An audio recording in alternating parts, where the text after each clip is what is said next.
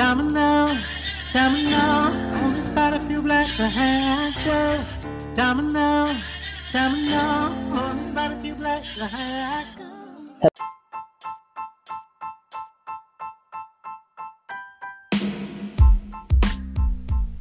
Hello everyone, I am your host, Robert Stevens, and this is the Black Work Experience Podcast. As you may know, I started this podcast because I was tired of being the only black male or one of the few black people at my organization. This can be crazy. I was constantly called upon to speak for the black experience or expected to do the emotional labor after blatantly racist things occurred. This is heavy, and it left me feeling fragile, unappreciated, and in need of a change. I began to ask my friends if they ever experienced being the only one or one of the few people of color at their job and the impact it had upon them. We discussed what it felt like to experience microaggressions and not have a friend or ally to lean on. Balancing the thin line between needing your coins and not being tokenized is never easy. The Black Work Experience explores the intersection between race, class, and privilege in America and in the workforce. We tell the stories of those who paved and are currently paving the way. As people of color gain more institutional, political, and economic power, we often find ourselves surrounded by people who do not look like us, talk like us, or even think like us. This podcast discusses what it's like to walk in the shoes of those who feel alone. I fully recognize that not all black people think alike. The stories we share on this podcast may seem foreign to you and your experience. However, a lot of black people experience microaggressions daily, and we need an outlet. This is your outlet. I want you to know that you are not alone. This podcast is for all people, but we focus heavily on black people. I want you to know that you're not the only one experiencing microaggressions, otherness at work, and potential loneliness. If you identify with majority culture, listen to the podcast. Think about how you can help your black colleagues when your coworker talks over them or runs to the manager instead of having a difficult conversation or even calls them intimidating. Lean in, listen, and learn. That's what we're asking of you.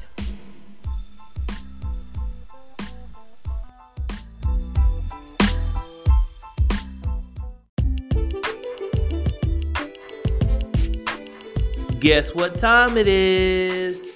You guessed it. It's mail time.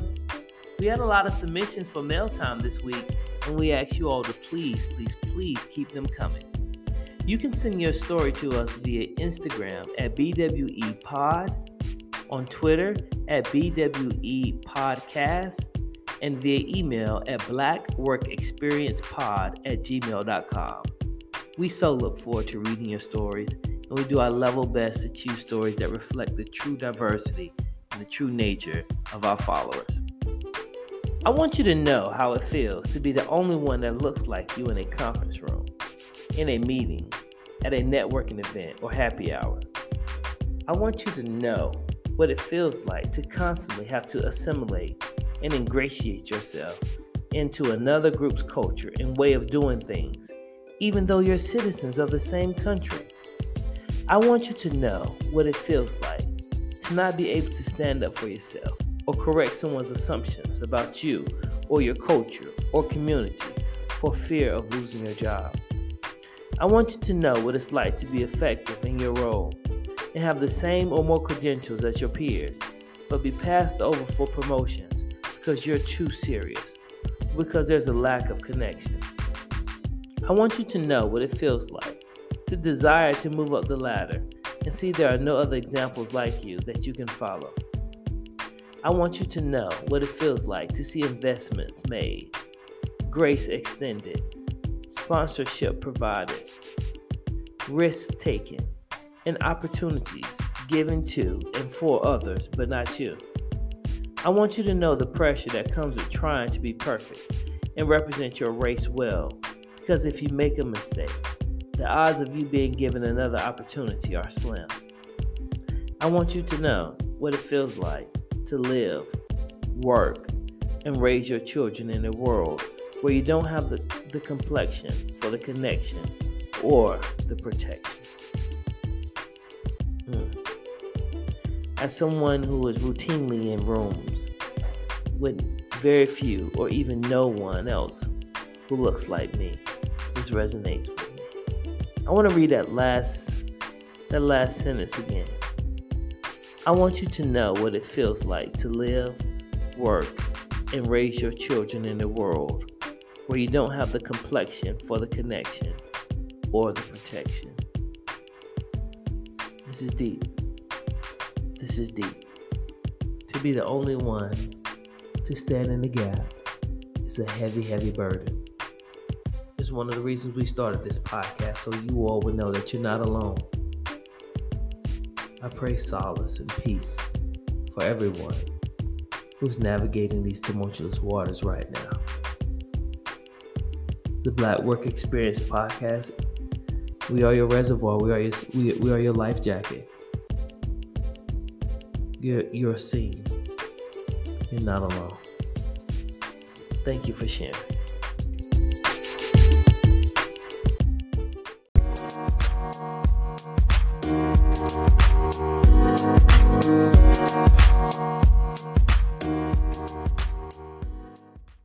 Hello, everyone. Thank you so much for joining us. I am so excited to have Tim Pulliam, an award-winning TV journalist, on the Black Work Experience podcast. Many of you, you see his face all over TV if you're here in North Carolina, if you've been in other areas where he's been reporting. But I'm going to tell you this, Tim and I go back because Tim is a graduate of the best HBCU in the land, not in North Carolina, but in the land. That is Winston-Salem State University. Tim, how are you doing tonight? I'm doing good, Brand Pride. Thank you so much, Terrell, for having me. Man, the pleasure is all mine. So let's jump right into this thing. Tim, tell us about yourself. Who is Tim Pulliam?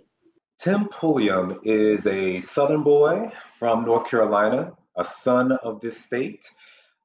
He is an HBCU grad. He is a Johns Hopkins University graduate, but his passion is storytelling. And I have been a reporter for 15 years, Wow. Which is a feat, because a lot of people don't even make it to that. They get in 1-2 years and then they're done. But I have been successfully doing this work for 15 years, and it's passion work. There is money in this business, but you don't get in it for the money. And so what I love to do is tell people stories and learn a little bit about, different topics: politics, race and culture, economy, poverty. There's just so many stories nestled in all of those genres. And so that is what I love to do. And that is who Tim is professionally. Wow.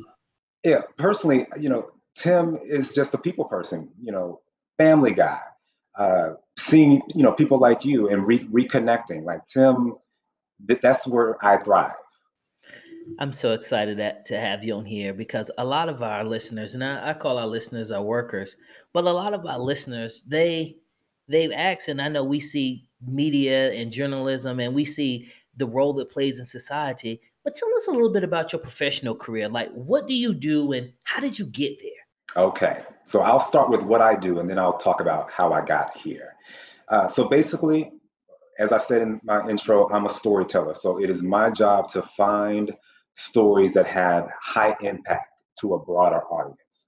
So that means networking and meeting people and making contacts with city leaders, people in the community, PR folks, you name it. I'm always constantly building relationships with people so that they can give me story ideas. And a lot of times, some of these individuals, they're not necessarily giving me story ideas. I am listening to them, having conversations with them, and listening and saying, "Oh, that's a story. Oh, let's follow up on that." And so that's where it starts. Once I find a story or I grasp a story in my head, maybe it might be something nationally happening that I can localize, I bring that to an editorial meeting at our station. And that editorial meeting consists of other reporters like myself, producers, station managers, assignment editors. Those are other titles. And we're talking about the news of the day, and we're talking about what everybody is pitching. And then we decide, okay, well, what is going to be the stories of the day? What's going to have the most high impact? What can we hold for another day, but what do we need to do right now? And so all of that is listed. And then we start assigning, and I'm assigned a story. I go out, I interview, shoot it with a photographer, and we put it together for the evening newscast. Mm. And then your other question, how did I get into this? Yes. Which is I'll try to abbreviate. I graduated from Winston-Salem State University with a bachelor's degree in mass communication with a concentration in radio television. Mm-hmm. I sent out a lot of tapes of my work while I was at Winston-Salem State, was not getting any pickup. But I had a friend in Wilmington, North Carolina, who was already working at a small TV station. And they suggested, hey, Tim, I know you're not getting any offers, but if you're interested in getting in through the back door, there's a production assistant available with your name on it. Production assistant is somebody who is behind the scenes, giving the anchors the scripts, controlling the audio, doing all the production type work that you would imagine behind the scenes. I took that job, didn't want it, but I realized that it was something that I was going to have to do if I needed to get in front of managers to prove myself. So once I started doing that for maybe about a couple of months, I started going out with the reporter on their stories on my day off and shooting with them and shooting my own air presentation, putting that together for a sizzle reel for the managers to look at. And they saw it. And long story short, they put me on. And the rest is history of me just continually, practicing my craft as a reporter and going from one small city to a medium-sized city to a large city. So Does that make basically, sense? that makes perfect sense. What I'm hearing you tell me is you had to do the grunt work, right? And Absolutely. so we see this so many times because you're an award-winning TV journalist now, so you're so far away from that production assistant, right, in Wilmington. Yeah. But I think that there's so much power in sharing this story because a lot of times people see success and they think that, oh, this happened overnight. And they see the glow up. They don't, they see the glow up, but they don't see what it took to get there. And I had a similar moment last night, and I shared this on social media. 7 years ago, I was traveling all over the country. I was in Ferguson, I was in New York. I was being shot with rubber bullets, being arrested. Oh my God. Slammed, marching in Chicago for Laquan McDonald. I didn't even know all this, Terrell. Yeah. I was looking at all of these things, right? I was looking at it. I was in, even in New York with Eric Garner, just like I was in Baton Rouge with the Alton Sterling when he was murdered, organizing, trying to find and create power amongst Black people. And I was just thinking about it. Yeah, the other day I was leading a call with Representative Karen Bass, Congresswoman Karen Bass, and she's the lead author of the George Floyd Justice and Policing Act. Yeah. And I was just thinking, when I worked for Congressman Lewis, I had the privilege of writing a piece of legislation that was passed, put into that big bill, the George Floyd Justice and Policing Act, and passed, right? Nice. And I was just thinking, like 7 years ago, I was traveling the country, like trying to fight and build political power for Black people against police brutality.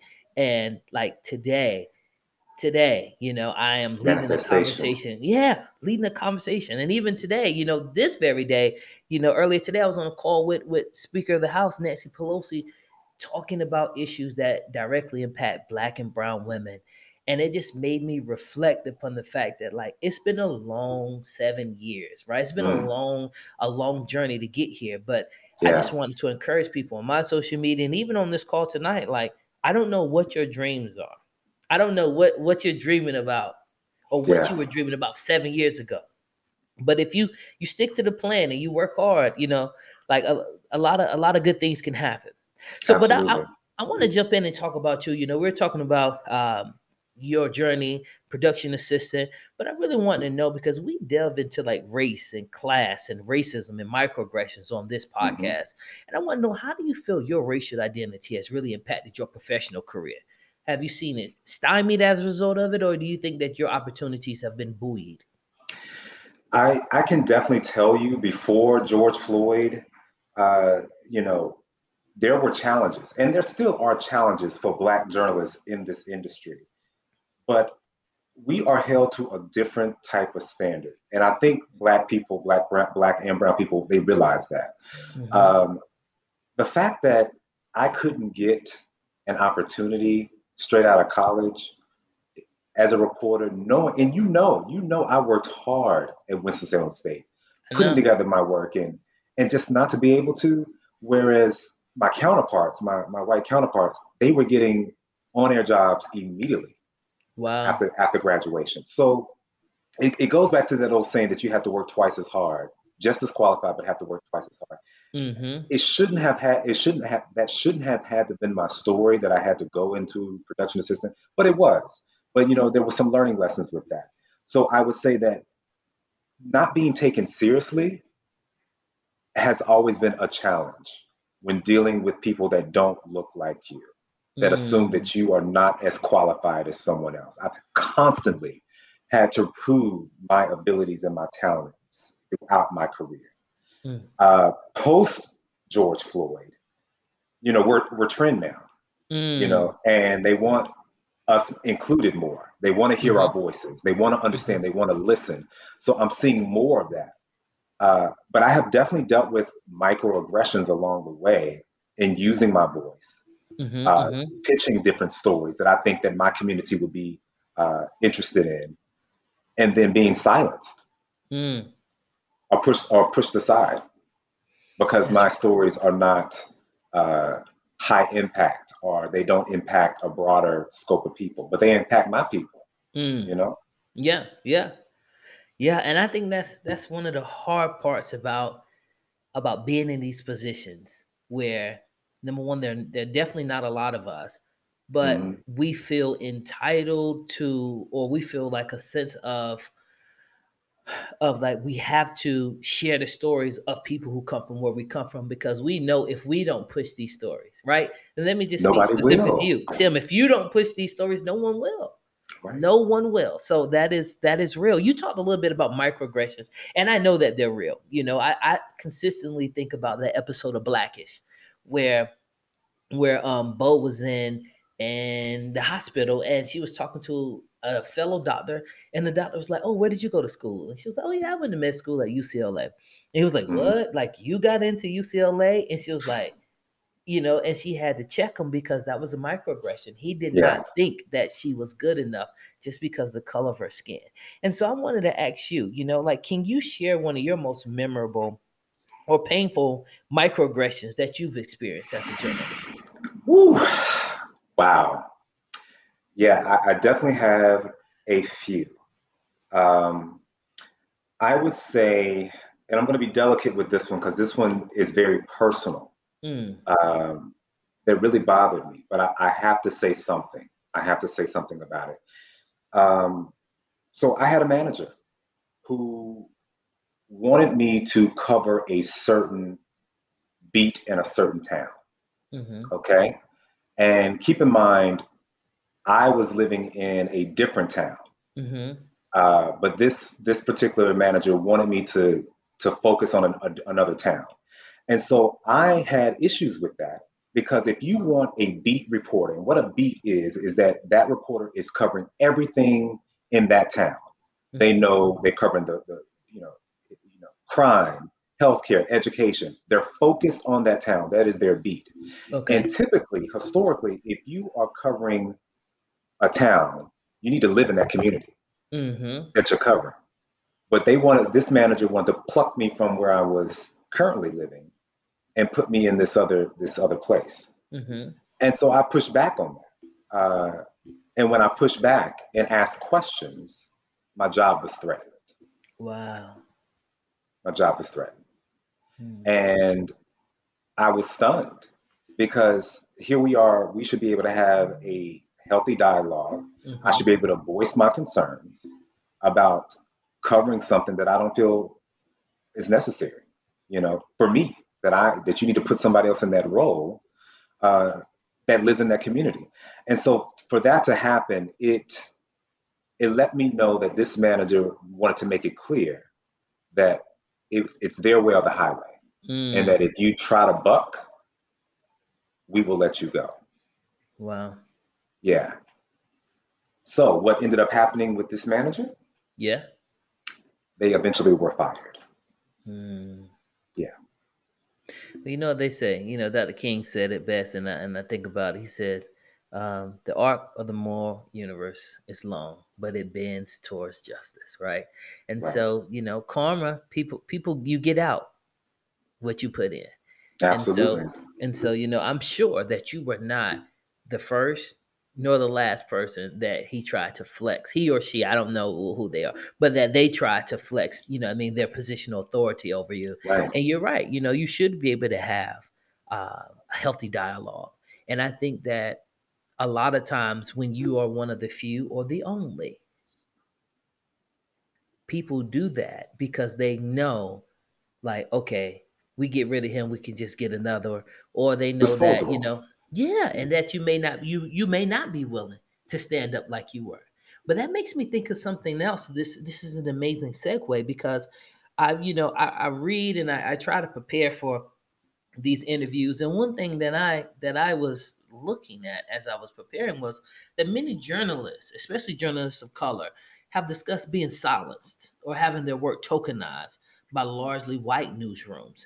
And I wanted to know, like, what is that? I mean, you just gave us a good example of what it looks like. He tried to silence you, and you told me that you've experienced it in this case.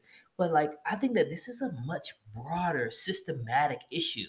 Um, Absolutely. the lack of people of color in these newsrooms. And so, have you dealt with that before? Like, have you been the only person of color and or black man, at your station? And how did you manage that?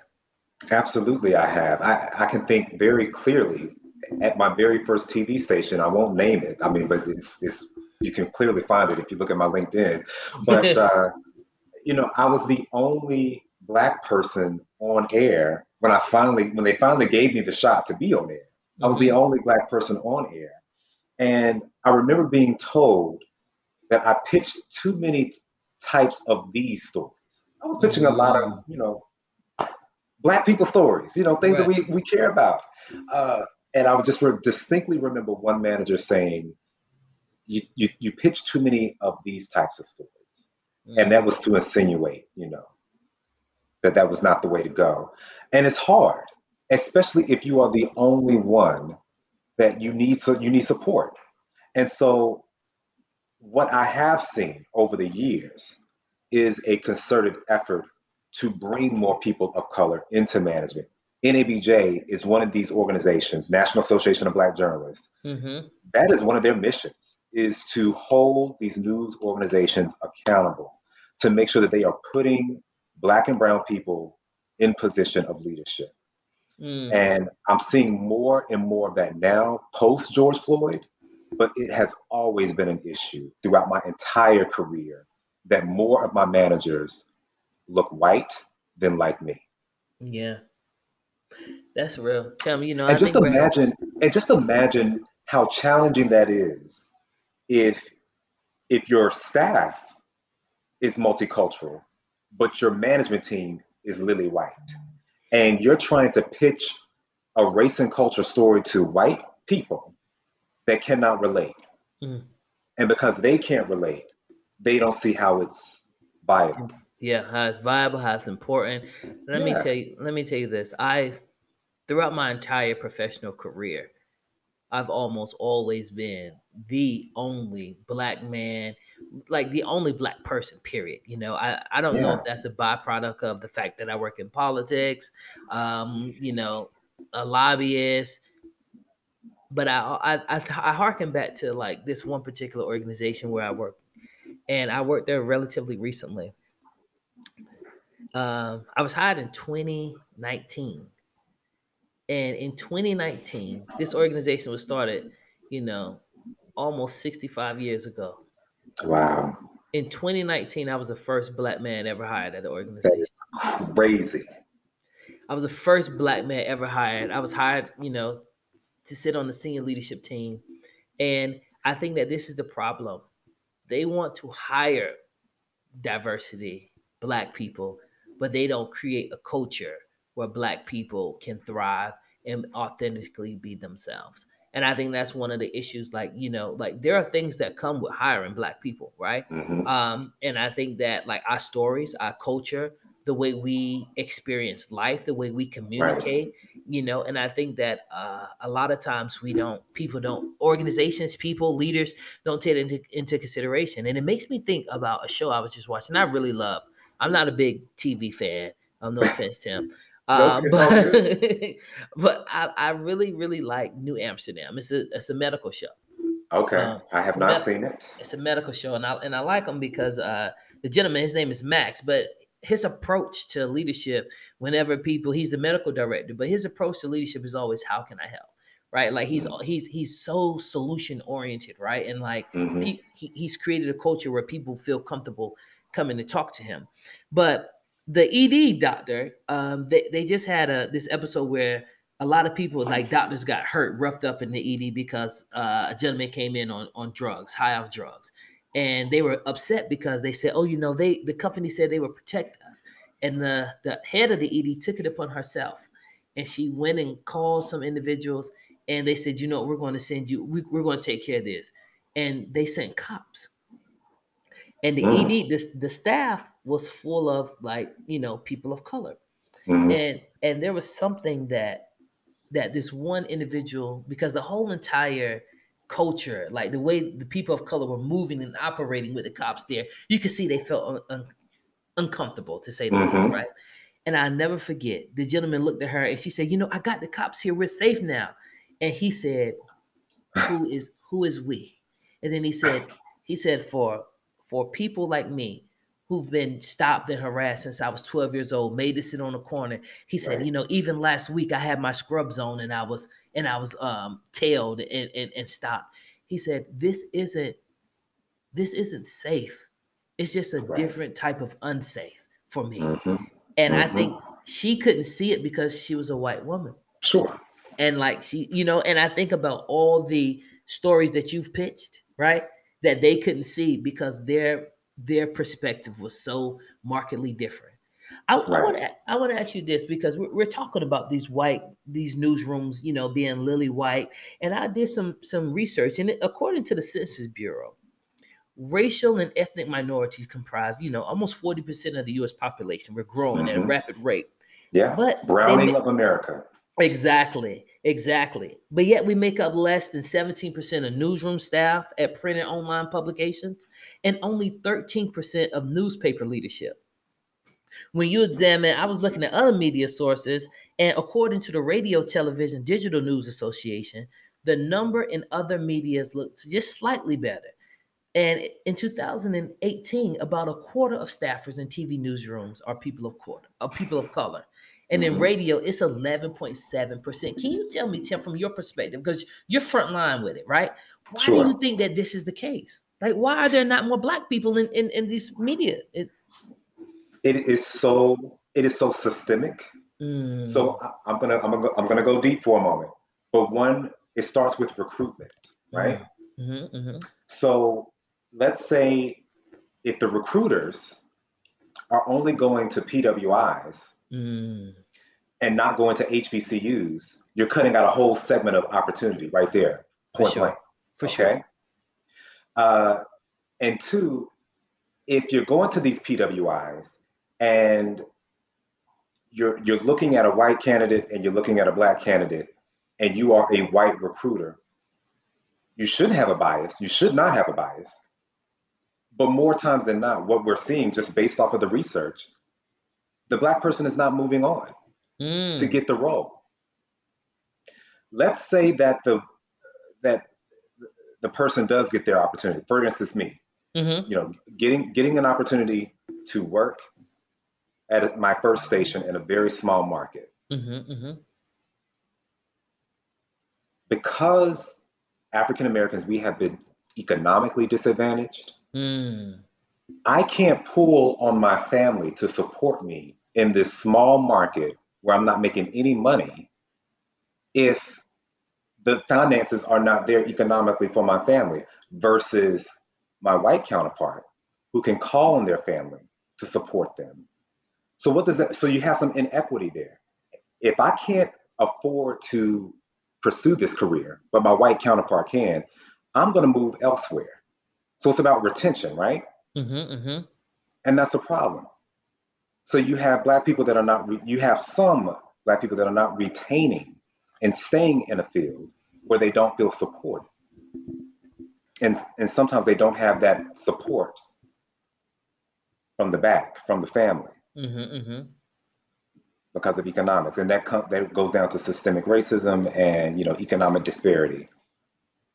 But there needs to be a pipeline, Terrell. That is the key. There needs to be a pipeline to hire people of color, starting in college, even in high school, recruiting, identifying, providing representation so that students can see me and say, I can do that and pursue it. But if they are not seeing, if we are not in the community, if they don't see us, why would they strive to be us, right? 100 black men, I don't know if you know this, but 100 black men, they have this saying, you be what you see, right? And you're absolutely correct. But you hit on something. It is so amazing how white supremacy and structural inequalities work. Because, like, you hit on the very real problem in policy. We talk about, like, this same issue exists in Congress. Like, you've probably heard about the numerous reports. Oh, Congress is so white. Like, they are, in the last episode, I had Charlene Stanberry, who's chief of staff for Congresswoman Yvette Clarke. And we were talking about the lack of diversity in Congress. And it's for that very same reason, because these structural forces to get on Congress, very similar to the way you may get into, media and news, is like a lot of people do it through unpaid internships. Yeah. Right. And so like our people can't afford, especially not in DC, we can't afford to work in DC unpaid. Nor can we really afford to work in Congress where you're making $23,000 a year and live there. And so the cycle continues to repeat itself. So what can be done to address this? What do you think we could do? So we have pipelines where they're paying interns in policy world. Are they doing things of the sort for the news media? So I can tell you, and yes, they are. They're getting better about that. But there are still some media outlets and companies that are not doing that. My company, ABC 11, ABC O&O Network, we are paying our interns. And so that is a help. That is definitely creating that pipeline. And I am seeing more outreach to HBCUs. I just saw an email recently from my own company that they are making a concerted effort to really tap into these HBCUs to find talent. So things are changing, but it shouldn't take the death of George Floyd and a racial reckoning in 2020 for something like this to happen. This should have happened 50, 60 years ago. 50, 60 years ago. You're absolutely correct. I want to transition the conversation a little bit, because one other thing we talk about, these inequities, and there are definitely inequities along the lines of pay, along the lines of like race, class. But I want to talk about the inequities that exist in terms of the way women and men are treated in journalism, right? I hear quite often women critiqued on their attire, right? And and give me the back end of this. Like, the stations don't usually pay for your clothes. Is that correct? Or they do? Because I don't know. So it just depends on who you work for. Okay. All right. And it depends on how you negotiate your contract. All right. So some stations, they give you a wardrobe allowance. Others do not. Some give you a makeup allowance. So it just varies from station to station. But yes, women and men in my industry are judged very differently. I was just having a conversation with a colleague of mine, how she is judged harshly by her looks, by viewers. And I don't get nearly the number of comments that my female colleague get about her appearance. There's also this thing where your managers sort of control your look as well. So you can't just go and dye your hair a different color without consulting with your manager, because they've hired you for a certain look. Oh, wow. And so I can give you a personal example. I'm barefaced. Ideally, I would love to have a mustache and a beard, right? Mm-hmm. But for the longest period, my managers, they prefer me to have a clean shaven face. And when I tried to go rogue on them and just grow it out without consulting them, I started getting emails. Mm. So From it's the managers? from the managers, like, what's going on here? Oh You wow. know, so it's a very real thing. Um, it's their investment in you. You are a product, and they paid for how they hired you. So there is some of that going on, but it just to go back to your question. Yes, women certainly in this business get much harder and rougher than men. Mm. And so I've heard stories about newscasters and anchors who black women who decided to wear their hair natural, Hmm. and it caused a fit, Yeah, and like they literally get hate mail based upon what they wear in outfits.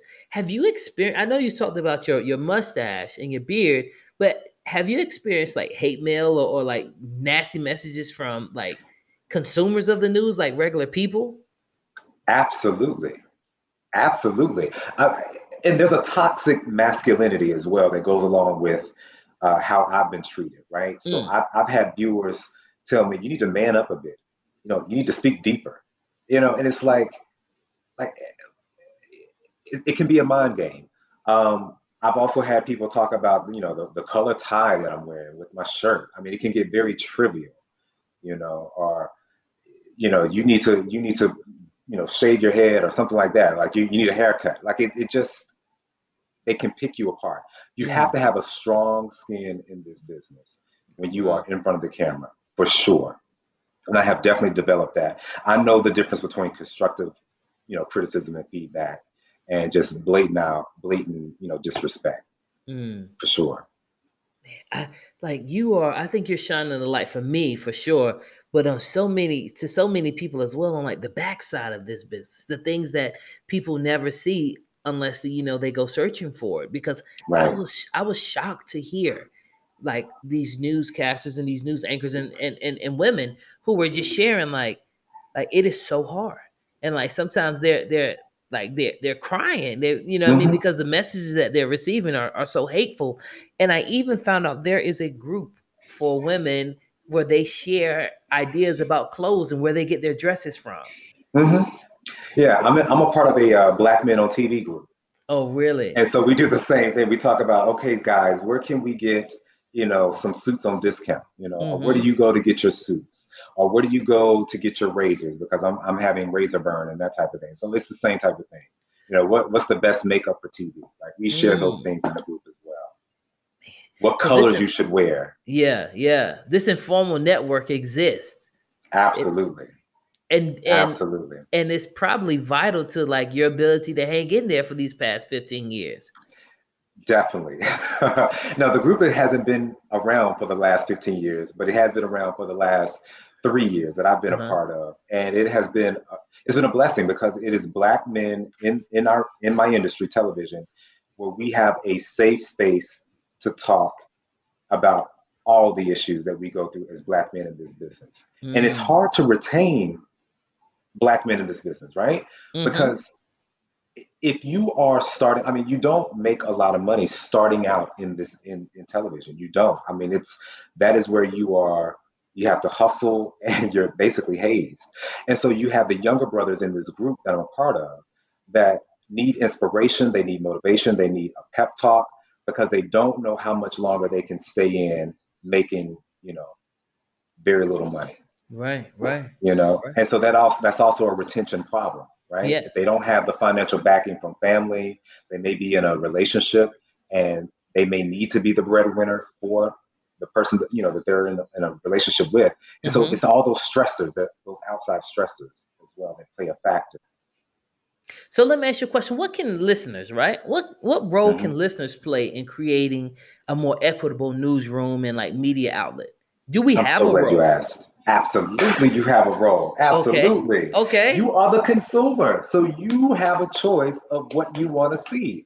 And if you do not like the fact that so let's say that you are, and I'm just putting this out there, you are in Jackson, Mississippi, where majority of that town is black, but you see two white main anchors on the desk, and you in a majority black city, you have a right to demand, to call the station, send emails to the general manager, the news director to say, hey, I want to see more representation. You know, absolutely consumers have the power.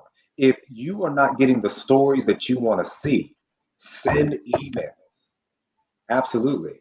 If you don't like how a story was presented, or you felt like that story was not balanced and was not fair, you have the power to speak up and say something about it in a respectful way. But go to management. I mean, yeah, you can post it on social media, but go to the source. Contact the station. And they will Let your listen. voice be heard. They will. Absolutely. This is so. I don't know if a lot of people know that. I don't know that people Absolutely. they realize that they have the ability to do that. And you just said, what if you don't like, the way a story is presented, and you feel like a story isn't balanced? One thing that we get a lot of flack for, and I'm sure you know this, Tim, that some would say that like black people are represented very negatively in the press, right? For example, when something happens, you and I both know, it appears that they find someone who is, maybe the most disheveled, right? Or don't have the ability to speak as intelligently as we would want them to, and or like, let's say example, when a black person commits a crime and the picture that they show, right, is always like, oh, they may show a picture of the black person sticking their middle finger up or with gold fronts in their teeth. However, when white individuals commit crimes, we have their college graduation picture, cap and gown, right? And like what is this? Why is this the case? Is this systematic? Like, what is going on? It is a very, very complicated question to answer. I can tell you that my station, we have a policy on mugshots. Okay. So we are not just putting up a mugshot just because a police agency has given us a mugshot. There has to be a criteria that has to be met before we decide, okay, are we going to run this mugshot? And one, is there a threat to the community? Like, that's the very top criteria. If we don't put this mugshot out, is it necessary for us to do that for public safety? But there are other nuanced issues, right? So I can just give you one off the, this one off the top of my head, but let's say that there's a black person that is accused of a crime. They're shot by police. We talk to the family. The family gives us one nice photo of them, but we also know that there was a warrant for that person's arrest, and that is why police were after them. In context, the idea is to show both pictures. The family speaking with us, they want this picture presented. But we also have to acknowledge that this person was under arrest for a crime, or not under arrest, but there was a warrant for his arrest for X, Y, and Z crime. And so we use this picture. So I think things have to be in context. But I agree with you. Too often we see people that look like us plastered on TV, plastered on the website with all these mug shots, and it creates this perception that we are violent, aggressive people. And that's a trope that has been going on for ages that, yes, needs to be stopped. But there are nuances to how we do this. And that's always a challenge. Tim, I want to push you. I want to push you a little bit, because I think that this is probably one of the most important things. I think about. I mean, we just see this all the time. I go back to Trayvon Martin. Yeah. I think that was like the first, I was coming of age. I was really getting a firm understanding of how like systemic oppression works. Trayvon Martin, a lot of, at the beginning, you were seeing pictures with his hat backwards. You were seeing, I think he had a picture with a grill himself. Yeah, I remember seeing that. Right. And it wasn't until people began to say, Trayvon is the victim here, right? Like, let's treat him like that. And I know he has pictures that display him in a different light, because media has the power to persecute and to set free. Right? Absolutely. To persecute, to exonerate. And a lot of times, especially, you deal with individuals who deal with the law, and they always say, we don't want this tried in the media, right? And Mm-hmm. I think this goes back, and I can say some things that maybe you can't because I don't work in the media, but I think this goes back to who is in charge. I think it goes back to who is in charge because, you know, if they could see individuals not as criminals, Mm-hmm. but as their son, as their daughter, as their niece, as their nephew, as their grandbaby, then the pictures that they would put up, in my opinion, would be different. And Brian Stevenson has a quote that always, I mean, just resonates with me, and I believe it fervently that people are better than the worst thing that they've ever done. So, I you like know, that. they are, right? And so, like, if we could see individuals' humanity, then maybe these pictures that we post would be different. Or maybe the people that they go and find, because it appears to me that they always find like some, like some of the worst, you know, quote unquote air quote like that they could find. You know what I mean? Like there Okay. and that's I don't know, it's just troubling to me the way we're represented. And you know, there is definitely truth to that, Terrell. There is definitely truth. And I have made a more cognizant effort, particularly with Black women, that when I am about to interview them, and in my eyes, if I'm seeing a bonnet or if I'm seeing, you know, something out of place, to ask them, are you okay with how you look right now? Because at the end of the Mm. day, it is the person, right? That if they are Yep. okay presenting the way they are presenting, then fine. But I have made a much more concerted effort to look at my interview subject, particularly Black women, and make sure that, okay, are you okay with this? What I'm seeing? Are you okay with the with this wording that I'm seeing on your shirt says? Mm. You know, those types of things. I have done a much better job of that over the years. But a lot of times, I'm not gonna say a lot of times, sometimes we are in situations as reporters where we are on a scene and we need perspective immediately. We Mm. have to go live in 15 minutes.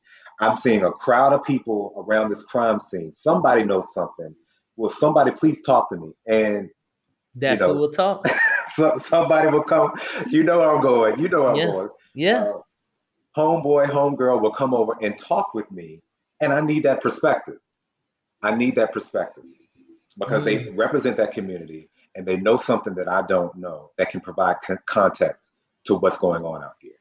Yeah. I think, yeah, I appreciate you saying that you ask your subjects, individuals who you're interviewing, are you okay with what you're presenting? I think that Yes, I think that that's a great first step. I think that's a great yes, first step. And I appreciate that. I appreciate that because that's something that, you know, my friends and I, we just always notice that. And that's something that we take into consideration who has the opportunity to be interviewed. But yeah. I want to switch a little bit because you talked about this concerted effort that news stations are making to get individuals from HBCUs and diversity.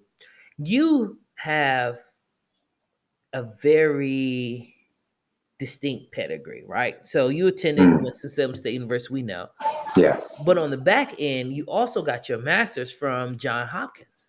yes, So, like, yes. how do you feel like your HBCU experience prepared you to do what you do now? And do you think that you get additional looks because you now have that master's from Johns Hopkins? I definitely think that the Johns Hopkins title puts me in this realm of, Oh, okay. uh-huh. Yeah, Yeah. like, okay, you might be about something, right? Uh-huh. Whereas why couldn't my HBCU, you know, bachelor's degree give me that same, you know, look? You know what I Mm-hmm. mean? Mm-hmm. And so I do realize that. And I also realize that sometimes I have used that phrasing of, you know, I'm a Johns Hopkins graduate to let y'all know that, you know, I got it together, right? Like, you know, Yeah. so I use it as a privilege as well. But I'm just as proud of my HBCU experience. And I will say this, because I have been in that space and I'm looking at the people that are in my class and I'm thinking, how did you get here? And they don't look like Mm. me, but I'm like, you struggling right now. I'm doing fine, but you struggling and you talking about dropping out. And so I say that to say that HBCUs do matter. They are Yeah. still relevant. And I never have looked at a PWI as being better than an HBCU. I just have never done that because of coming from an HBCU, and I know the quality of the people that are there. But I do realize that some people separate the two. Yes. But I'm here to say that there is no difference. I just want to shout out Hall Patterson because HP. And for those of y'all don't know, Hall Patterson is the mass comm building on the campus of Winston-Salem State University. And that's how I first met you. Exactly. My minor was speech communications. So I spent time in Hall Patterson, a lot of time actually. Shout out to Miss Bradford too, because So I think that's super important. I have friends who came behind. I have a good friend, a young gentleman, Matt. Love you, Matt. He's really like a little brother to me, but just graduated from Central with a degree in mass communications. And I think some of those same barriers that you mentioned, you faced 15 years ago. Mm-hmm. He faced still exists. and he is still facing now, much to the point where I'm not sure that he will even go into mass communications field because it's very difficult. Yeah. So that leads me to ask you this next question. Who helped you? Did you have mentors who kept you motivated and who pulled you up when you felt like, maybe you were hitting rock bottom? And like, who were these individuals? Did they look like you? Did you have Black male mentors? And like, how did you navigate that? That is such an excellent question. So while I was at Winston-Salem State University, I was connected to the National Association of Black Journalists. Okay. They have a student short course in North Carolina A&T. So what they do is they select 20 or so students from across the country, not just HBCUs, but just Black students from across the country, and they send them to North Carolina A&T and they put together a 30-minute newscast.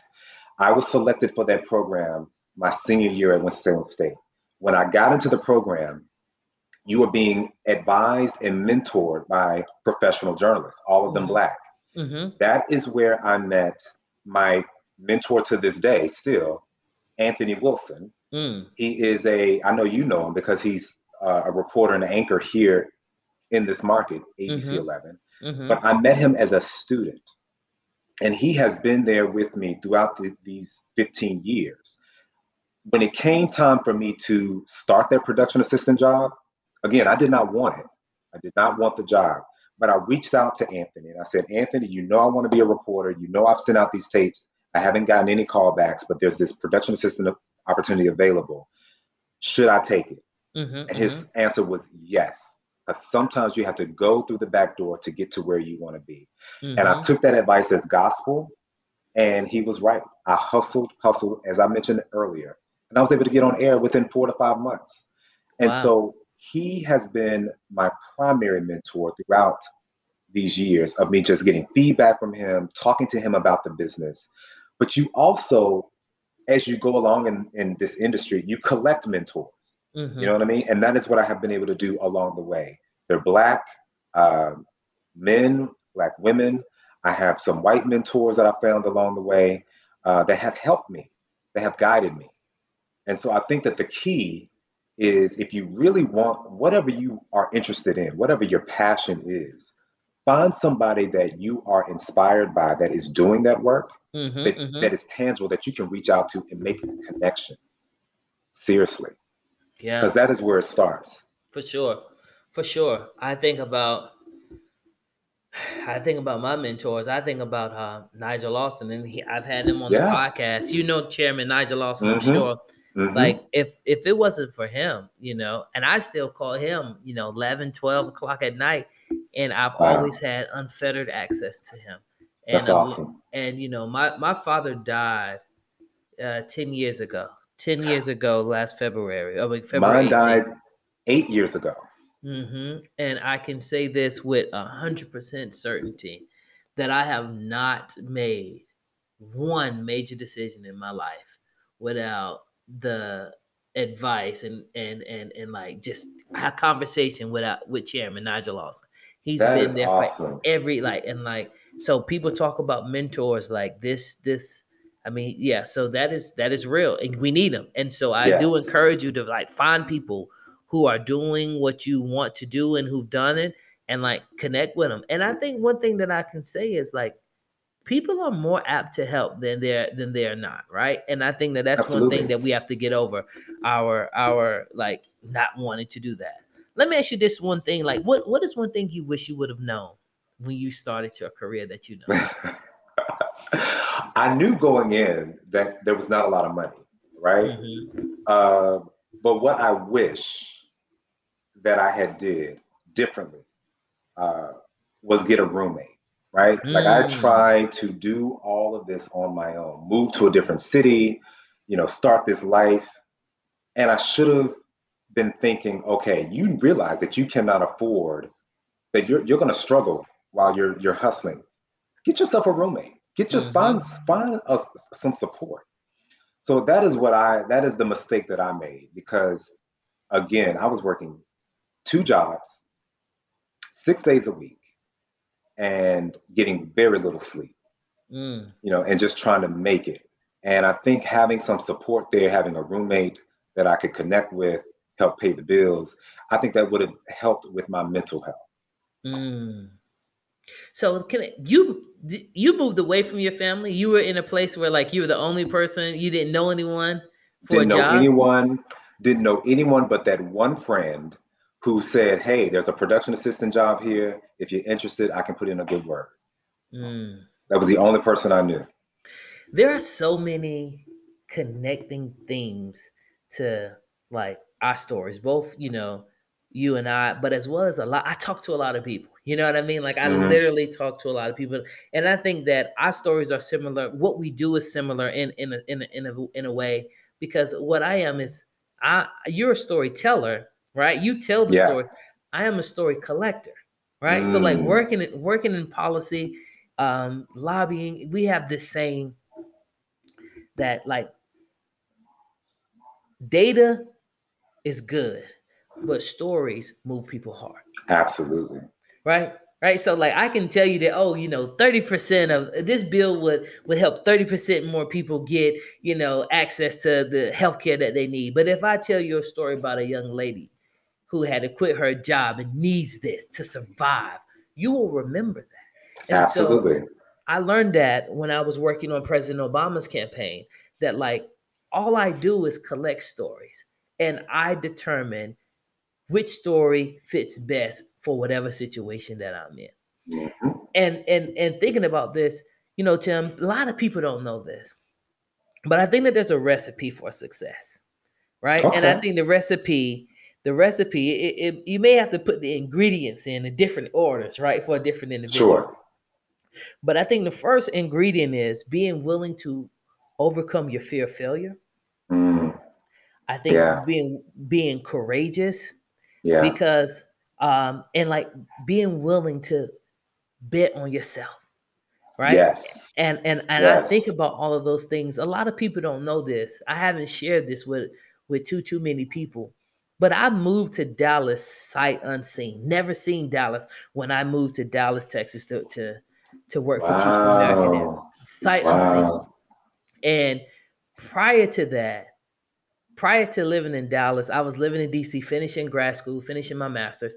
I was on President Obama's election campaign, killed it, re-election. We Hmm. killed the campaign, right?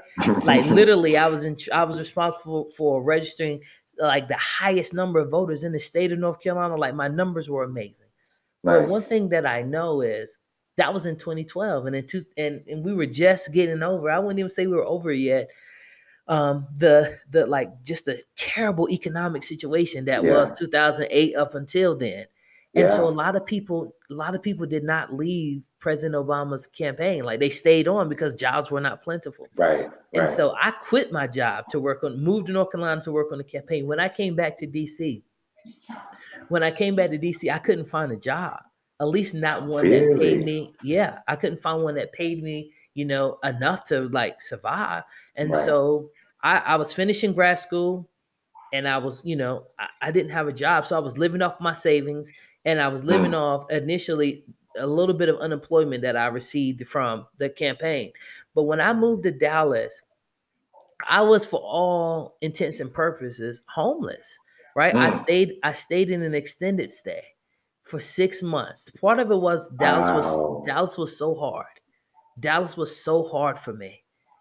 Being away from my family, I knew no one there. I took the job sight unseen. Shout out to Lacey Pittman Tamonic, who was my manager, and who loved on me, and I love her to this day. And there was another lady. I didn't even have a vehicle because I had told her my vehicle. I was living in DC. I stayed in the airport. People don't know this, Tim. You like no, very few people What? know this. Tim, I stayed in the airport when I arrived for like 4 hours because I had no idea where I was going to live. And so I knew I had to find somewhere to stay that was on any sort of public transportation that could get me where I work downtown. Yeah. And I knew that my mother emptied out her bank account. My now wife also gave me some money, and that is what I survived off of. And I lived in an extended stay for 6 months, paying weekly. Mm. And I there were many nights where I would come out, and it was a little room, right? So it was a room with a Yeah. bed, Yeah. bathroom around the corner, a hot plate, and a little box TV. And there Wow. would be many nights, man, where I would Mm. come home and just cry because it was so hard. Yeah. It was so hard. But I also know that like that experience gave me the strength I needed to know that I can overcome anything. I got so close to God, but I think I Mm. also got close to people, and I began to see people in a different way.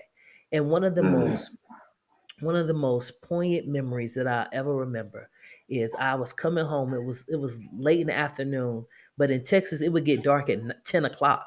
Like it would get dark Oh, at 10 o'clock in Texas, right? It was so okay. crazy. And I was coming home late, and we're all in extended stay. Now, mind you, like you could tell that people who were living there did not make a lot of Mm. money.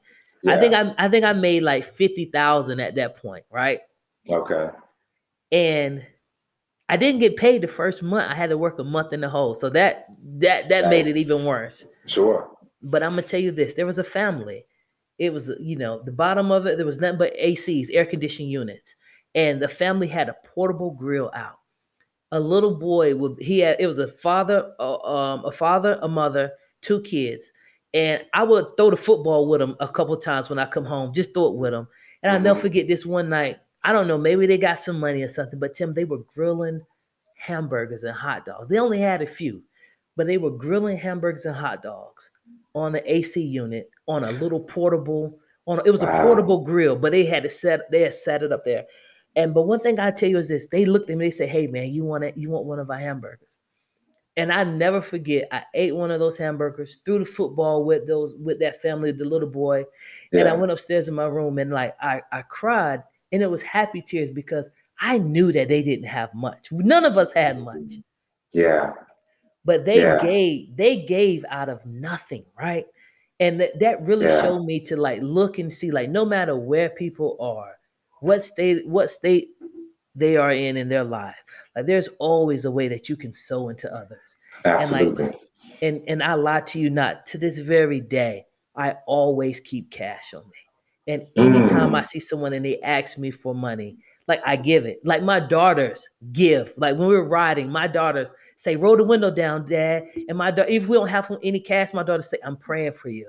Right? Like my daughters will Nice. say that, and like I never forgot that. And so I just think that that is so important to know that like those experiences, right? Like you move Yeah. into these different places, you don't know how you're going to make it, but believing in yourself, those are things that really help us. Belief. Yes.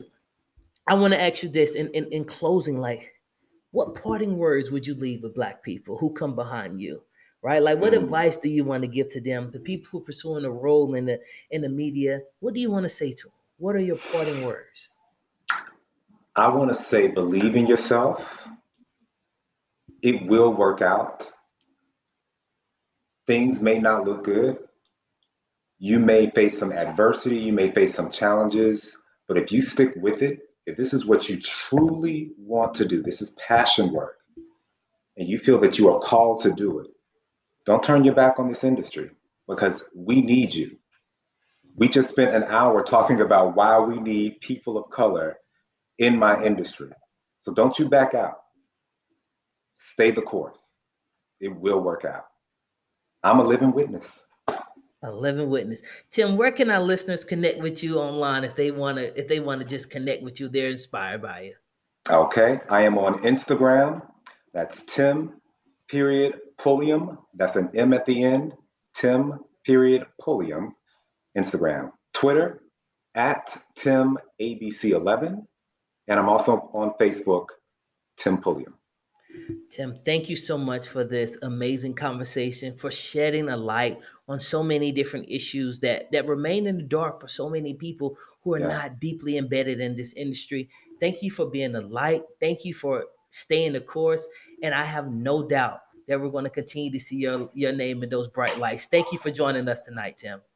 Thank you, Terrell, for having me. Absolutely.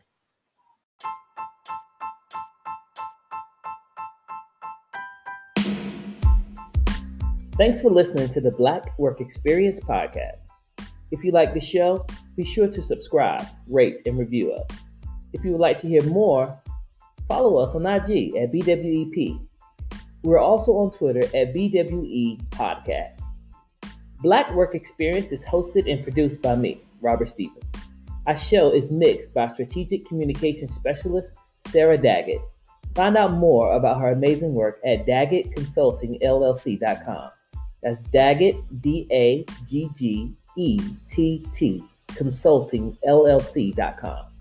Our theme music was composed by Cameron Wright. If you would like to contribute to Mail Time, please submit your mail times on our IG at BWE Pod.